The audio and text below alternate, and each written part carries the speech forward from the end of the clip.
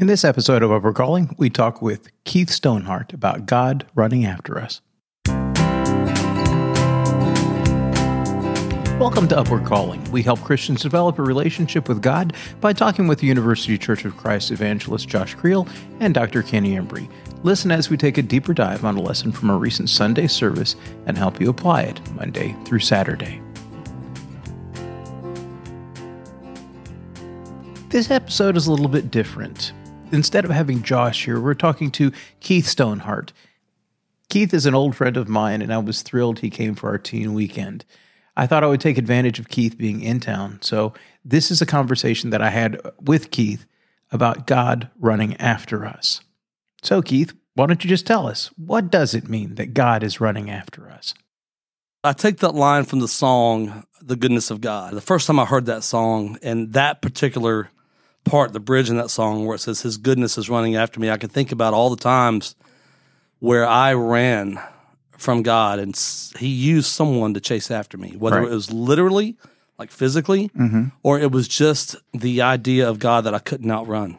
Okay. There's 22 years of being a Christian to reflect on in that, and then there's the 28 years before that I can look back on my life and see that every turn in my life, God was good to me. Even in the worst of circumstances and some of the hardest times in my life, there was always a gleam of hope that reminded me, oh, there He was. There He was. You're starting to weave some of your own story into that. I recognize a lot of your story because I've heard it before. And I got to tell you, I've talked to a lot of people at this point. Your story is one of those stories that just sticks with me. And I think it's one of those reasons that I've always felt very close to you, Keith, because I think you're somebody who, that your journey is not my journey, but it's one that I recognize and I admire a lot. Let me ask you this. What do you think it means that God is running after us?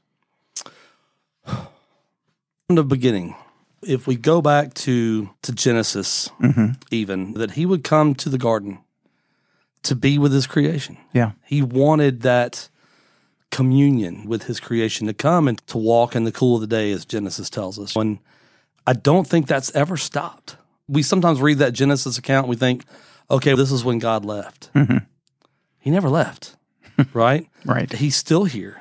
And what has happened is that sin has created some separation between us and Him. We think things like Isaiah 55, 8 and 9, where we say, His thoughts are higher than our thoughts and His ways are higher than our ways. Then He must be the God of the skies. He's the God of the heavens, the outer space. He's that far from me. Whenever I was in the throes of addiction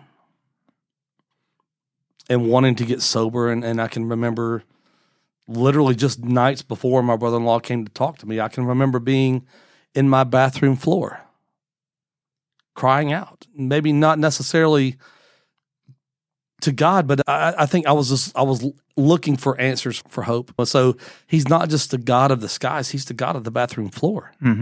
We sometimes think He's so far from us, but if we read the first 7 verses of Isaiah 55, the first thing He says is, come all who thirst and hunger. And I think that we miss that aspect of it. We get it in our minds that He's so far from us that He left the earth once Adam and Eve sinned, never to return again. But we know that He came back in Christ. And we know that He is with us always. Though we can't see Him, we can see His goodness and we can feel it. We have been so good at sinning for so long, you'd think God would get used to that, don't you? You'd think. But I'm so thankful that He doesn't. Why? Because He doesn't give up on us. And I think that's when I hear that song, and, all my life, You've been faithful. All my life, You've been so, so good. Just the way that song is worded, those aren't what, this is going to sound terrible, so bear with me. Right. Those aren't churchy words. No, they're not. Those aren't churchy words. Those aren't phrases that we use sometimes. I think Christians have their own language sometimes that we say things that only we can relate to, that the average person doesn't relate to. Right. God, guard, and direct us, if it be Thy will, until the next appointed time. That's right. Be with the speaker of the hour, he may have a ready recollection, whatever that is. But I think that when you listen to those lyrics, it says, all my life You've been faithful. All my life You've been so good. And I think it's because he won't give up. How many times Do you let someone spit in your face? Because when we sin, that's what we do. And Jesus told Peter, 70 times 7. Yeah, yeah. As much as it takes until you see me, Right. see my goodness. The thing about God running after us, and it's a beautiful image. I really like that image. You made the allusion to the prodigal son, the father in the prodigal son story, which I think is the perfect illusion. I think about the father who's running down the road when he sees his son. That is a great image, but the son had to come home before he had that kind of relationship and was able to reestablish that relationship. Right. There was a standard that God was not willing to relax. And I got to tell you, that's tough, isn't it? You know what I love about that story? Tell me. And it is tough, but when you look at that story, there's a moment where the son comes to himself, the scripture says. Right. That's repentance. Right then, he is, this is horrible. I would be better off as a slave in my dad's house. I want to go home. Yeah. He wants to turn and go home, right? And now what we notice in the story is that when he left, the father didn't run after him. Right. The father stayed where he was. Right. It's only when the son is coming home that the father runs out to meet him. And so when we say God will meet you where you are, that's true. God will meet you where you are, but you first have to come. You first have to come, and then he comes. He stands there looking, as that passage talks about, looking afar off. Right. But when he sees us, repentance has taken place, and the forgiveness has already transpired. And so he runs out to greet his son. And all that matters, I don't care where you've been. I don't care what you've done. You're home. There's been so many preacher arguments about the point of the prodigal son. And yeah, we can put all those parables together, the lost coin and the lost sheep and the lost son, and you can make the greater picture and the point there. But man, what really drives it home is that he just came home. Isn't that what it's about? It is for me. It is for me too. One of the things that I would say, though, and I think you would agree with this, God never comes someplace where he's not invited. That's right. So I think the important parts of that story is God didn't allow him to stay in the pig pen. That's right. Why not? Wouldn't it have been easier if God just went to the pig pen and said, you know what? I'm going to take care of you here. I know you've made a mess of your life. I can see what you're doing. It's not right, but I'll make sure this gets cleaned up. Yeah. Wouldn't that be nice? Would it? I often get asked, I talked a little bit about this in my lesson, but how could a good God let people go to hell? Yeah. If you flip that question, how would a good God let bad people come to heaven? What kind of God would he be then? What sort of justice is there in that there are no rules, there are no consequences, because then there would be no good, right? For good to exist, bad has to be a possibility. Yeah. And available. And for him to come and say, hey, listen, there's no consequence here. You just come on back. I don't know that's a just God. That sounds a lot like tough love to me, Keith. I think you're right. I think there's an aspect there in which tough love comes into play. Yeah. That is something that I think a note here that tough love was first brought to the public eye, so to speak, through a guy named Bill Milliken. Bill wrote a book by the same title, and Bill's whole approach was going to inner city kids to give them chances that they might not ordinarily get. And it was this tough love approach of just saying the hard things to help get them on the right track.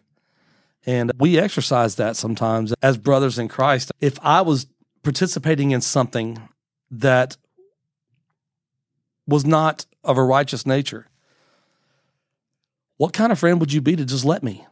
That's right. And I think that sometimes we don't see it that way. We're like, hey, who are you to come talk to me? I'm someone who loves you.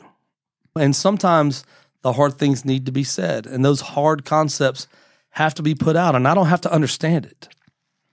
I think sometimes that's where we are as a culture now, where people really want to understand everything, and there's just some things that we can't. It's one thing when a perfect God with a perfect law says that you have imperfectly followed his law. And of course, at the end of the day, you're going to have to slap your forehead and say, boy, I've been an idiot. This is stupid. I cannot believe I've been such an idiot. My problem is when I'm doing the same thing with my kids, I can be an idiot by enforcing some house rules as well. Yeah. How do I know when it's truly tough love and not just being a bullheaded idiot? I don't know that I have a perfect answer for that because there's so many aspects of nuance with it. If you look at Proverbs 27, verse 6, it tells us that faithful are the wounds of a friend, yes, and deceitful are the kisses of an enemy. Faithful are the wounds of a friend. The reason I wrestle with that and understanding that to be the beginning of tough love is that it's going to hurt me to some degree to say these things to you. Mm-hmm. That I'm not saying these things with a smile on my face. And I think sometimes we underestimate how much love it requires to go to someone and say, hey, listen, I'm worried about you. Mm-hmm. And this is why I'm worried about you. I'm worried about what you're doing. I'm worried about the consequences it's going to have. And I don't want to see you in trouble, knowing that they very well may get upset with us. Yeah. They may reject what it is that they're saying. They may say they never want to talk to us again because they don't feel like we're being a good friend. But a good friend won't let you willingly make mistakes like that. And it requires an immense amount of courage. That courage is fueled by love. And so I think sometimes we underestimate just how much it takes for someone to come and correct us. I'd say this as well. Sometimes the least loving thing you can do is let somebody do the thing they want to do because they want to do it. Yeah. And it's an easier thing to do, that's for sure. Yeah. And there's also that sense in which, and again, I didn't anticipate that we'd just be going into the prodigal son all over. Yeah. But the father lets him make his mistakes. Yeah. Because he understands his son is immature. Apparently, there's some lessons he's going to have to learn firsthand by making those mistakes. That's right. I think sometimes in my own house, and I'll just talk about fighting with Katie, that sometimes when I fight with Katie, I'm fighting to win. Sometimes I'm just being an idiot, and I just want to make her eat crow. Yeah. And I guess for me, and see if this resonates with you at all, if I'm okay being proved wrong, then maybe this is the right fight to have. Yeah. Does that make sense? Makes total sense. Okay. Do you ever do anything like that? Only you, Kenny. Sorry. Unfortunately, or fortunately, depending on how you look at it, yeah. There are so many times where, again, marriage is one of those nuanced things also that has its own dynamics and ups and downs and has a life of its own. And I think that I know that particularly in my marriage,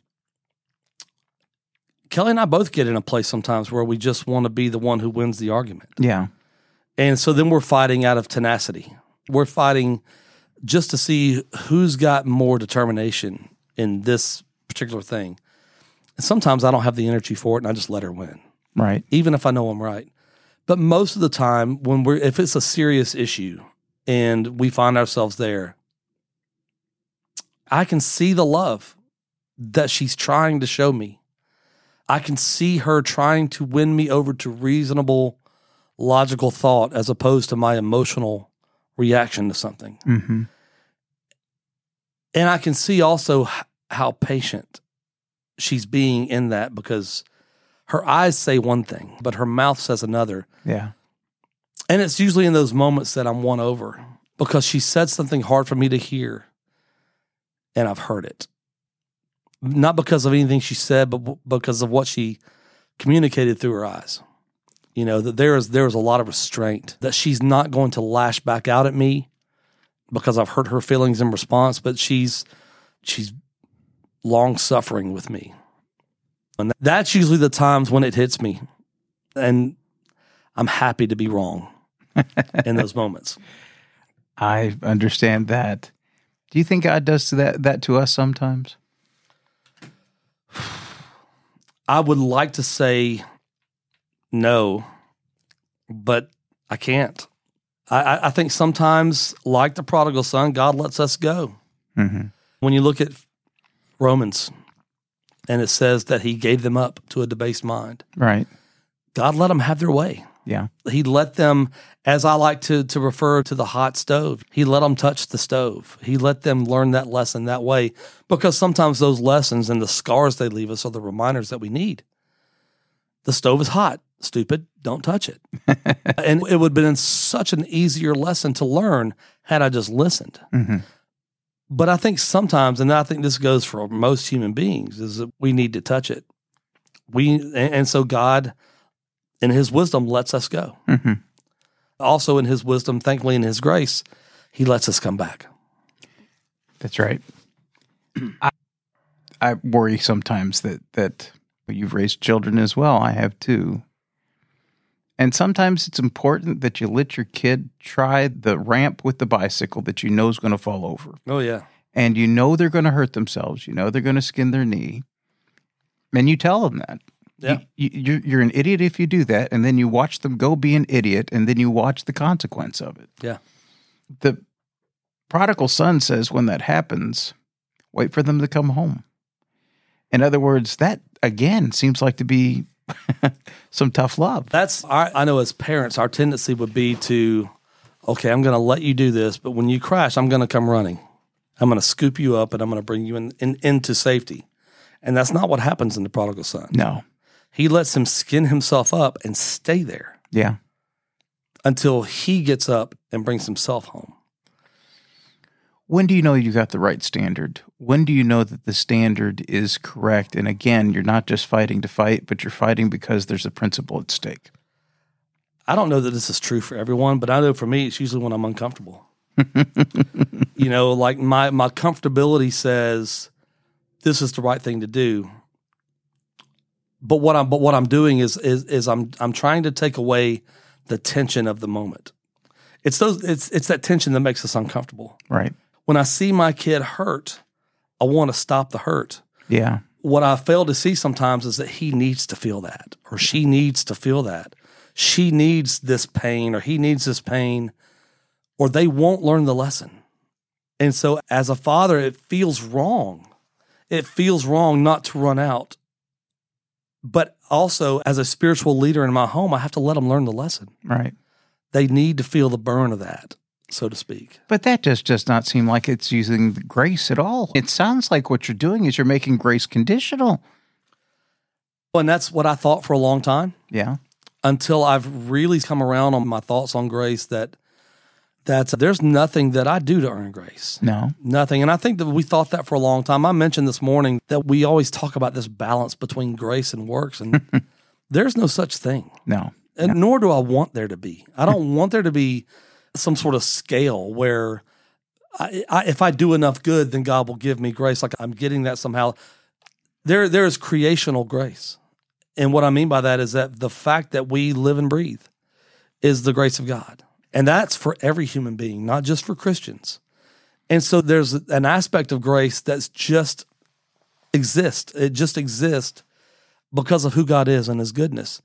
But then there's the grace that we access by faith, which does require me to do something, right? To receive the grace of God as a baptized believer, I have to first be baptized. To come to God in repentance and receive the grace that will cover me for my sins, I have to repent. And so there are qualifications for it. The grace is ever present. It never leaves. It just doesn't, I don't receive it arbitrarily. God just doesn't dole out salvational grace. Right. So if there's creational grace, there also is a salvational grace, right? Yeah. And that is a different aspect of it. It's a big topic, right? And I think that sometimes we see it through a linear lens, and it's so much bigger than that. That every human being has grace because they live and breathe, but those of the household of God receive salvation, which is grace. Unpack that. What does it mean to be in the household of God? We know that God made provision for us before the garden, right? 1 Peter 1:20 tells us that before the foundations of the world, this plan was ultimately in place, and that Jesus was made manifest in these last days. I'm paraphrasing, but and so from the beginning of time, there was a conversation somewhere in eternity based on that passage and another passage in Matthew that talks about it. But there was a conversation between the three that make God that said, okay, what happens if we create them and they leave or they sin? What are we going to do about that? And in that conversation, there's a decision that's made where the son of that Godhead said, well, I'll go and die. And I don't understand it. I get it. I get the nuance of it, but I can't get my head around the fact that he was willing to do this before we were ever created. Right. So before there was ever a sinner, there was a Savior. Yeah. And so when I think about grace in that aspect, in the fact that there's a salvational grace,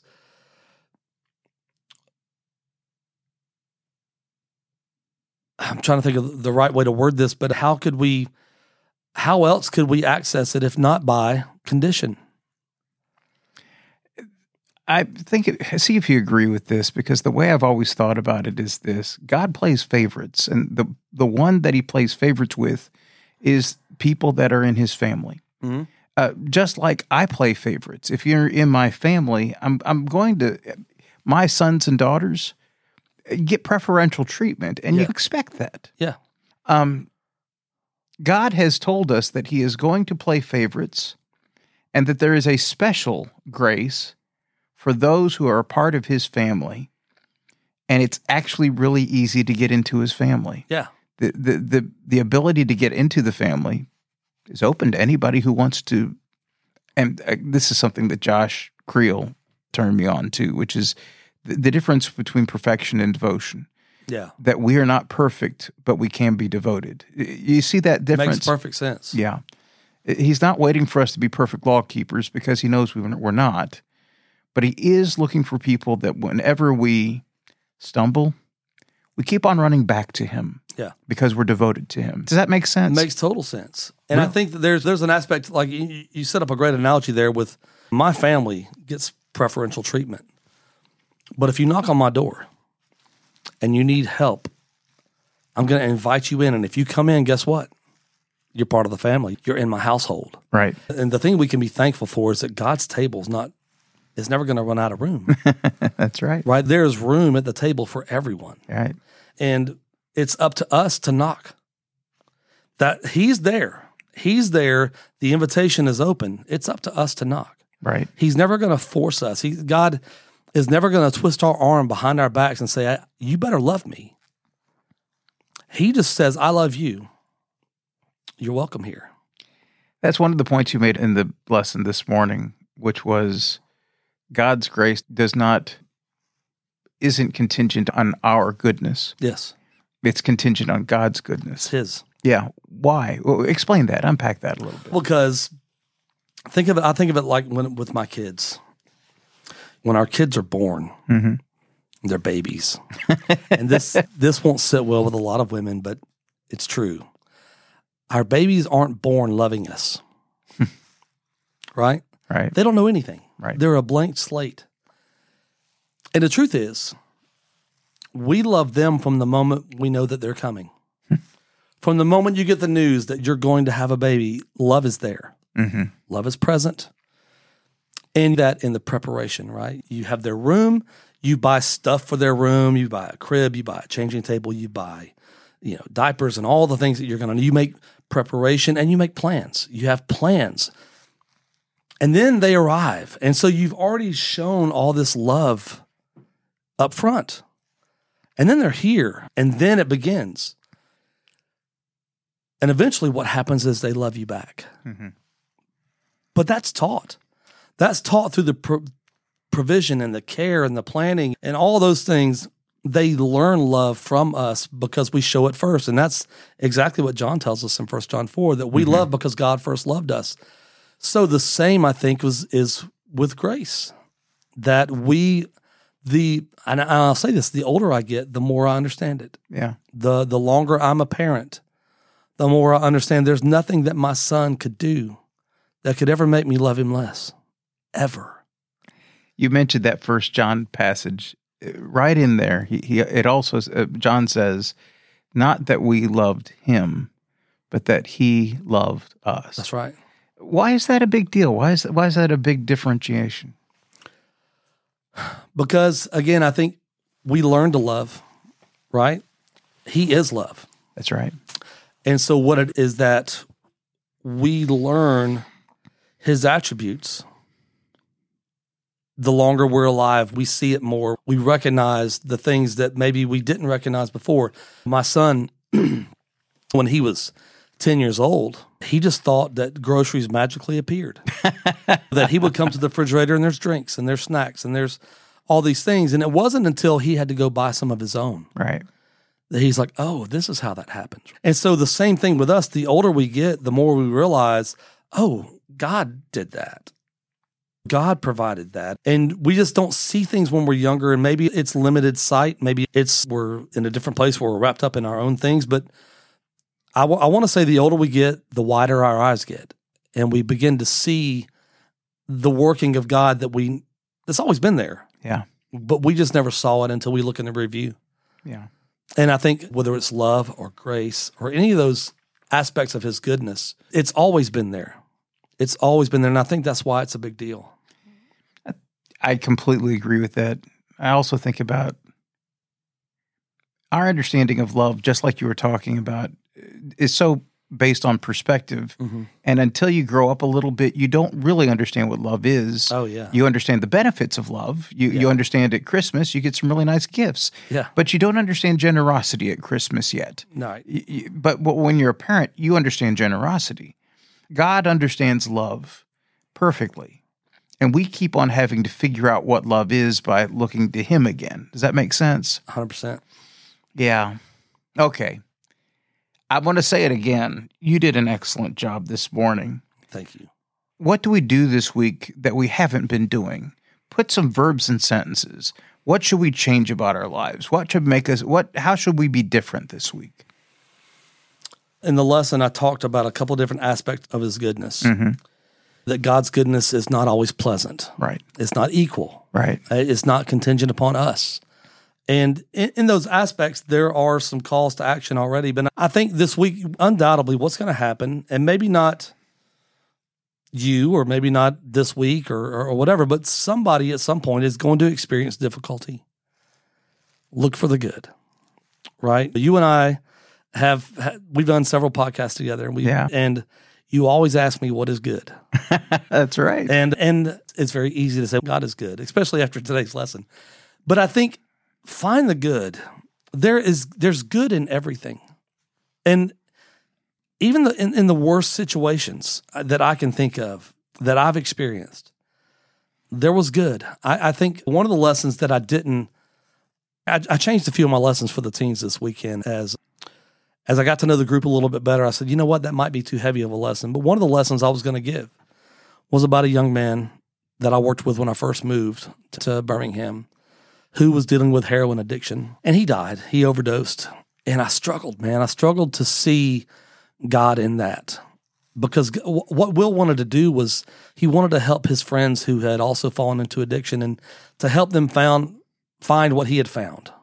Say that right. To help them find what he found and to get back on track. And unfortunately, he relapsed and he overdosed, and he didn't get to do that then.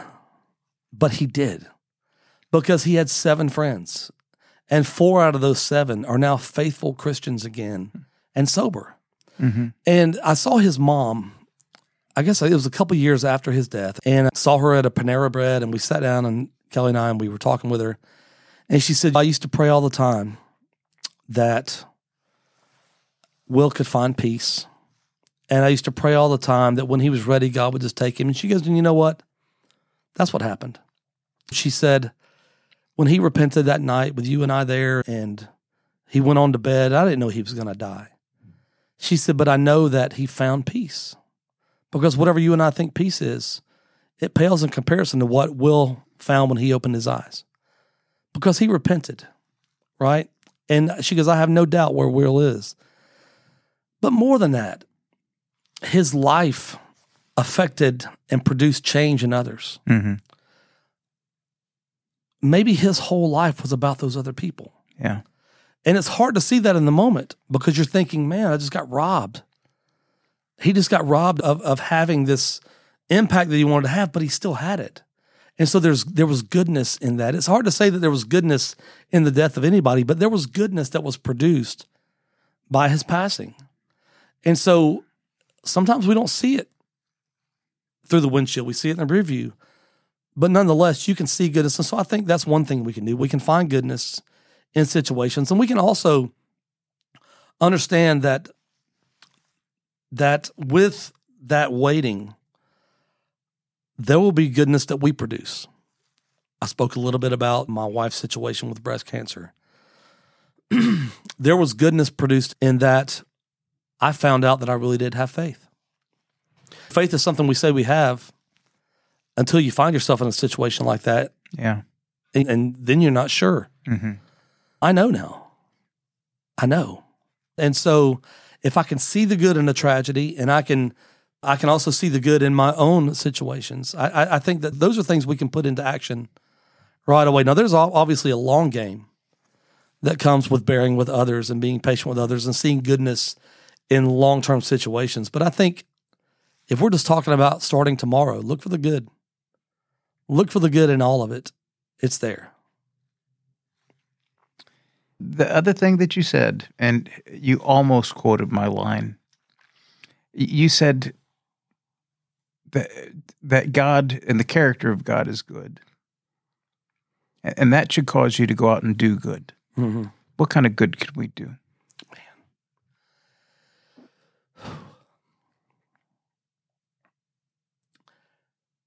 It's the small things, right? Because when you think about good, it's so big, right? If you think about it, good is so big. Well, what can I do? What can I do tonight when I go to the airport to go home? I could be courteous to the security officers. They have a hard job. Yeah. No doubt it's frustrating and people are frustrated with them. But you could just smile at someone. You could extend a kind word to someone. You could listen. Sometimes you get on the plane, and what's funny, people don't usually talk on planes. Not anymore. It's like they get on a plane and they're just in their own world and they've got their earbuds in and they're listening to a podcast or something. But if someone talks to you, instead of blowing them off, respond, listen. Yeah. Maybe they just need to get something off their chest, and you're an anonymous person that could hear this thing and give them some sort of comfort. I don't know. There's so many things that we could do, just small things, little things, but that all point towards a greater good. Well, you've kind of stolen my last question, but that said, how do you do good?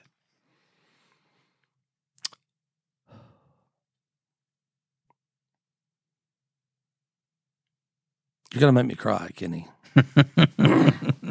Not trying to, Keith. I know, but the thing is, it becomes something that you're either hyper aware of or completely oblivious to. Yeah. But there's a conscious choice every day to see the good in others and to be the good that you want to see in others. Mm-hmm. And it's hard. We live in a hard world. We live in a time where kindness is conditional. And it's hard to not respond with the same thing that you get. And so the way that I try to do good is to grit my teeth and do the thing that makes me the most uncomfortable. And maybe I'm oversharing here, but I choose happiness. Yeah. Despite appearances, I'm not a naturally happy person. I wake up with a monkey on my back every day. It stays there. Yeah. I think often about the days of addiction, the hurt that I produced, the heartache that I caused. And I know that I've been forgiven. I talked about that. Yeah. I know that. I know that. Yeah. But man, he's there. And be happy is not a natural thing that I do. I choose it. There are days that I don't want to, and I fight that battle. I fight it. And most of the time I win. Sometimes I don't. And I have to remember to give myself grace, that I'm human and that I'm going to have bad days, and I'm allowed to. But man, the most good that I can do is choose happiness, choose kindness, and then let that infect others. I ought to be the most infectious person in any room that I'm in. Yeah. And sometimes I just want to be the less seen person in any room that I'm in. I want to be small and invisible. But I know that if I do that, I'm robbing myself of the purpose that God gave me. And that's to go make disciples. That's right. Keith, I love you. Thank you so much for doing this, man. I love you too, brother. Thank you so much for letting me. It's always a joy. I love talking to you, whether the microphones are on or not. I know that. I love these conversations so much, and I'm just grateful we were recording this one today. Me too. Thanks, man. Thanks, brother. Thanks for listening. If you'd like to get to know us more, you're welcome to watch a live stream service or join us in person at the University Church of Christ in Tampa, Florida. The sermon we referenced in this episode is in the show notes. We have all of our information at universitychurchofchrist.org. Until next time, God bless you in your walk with God.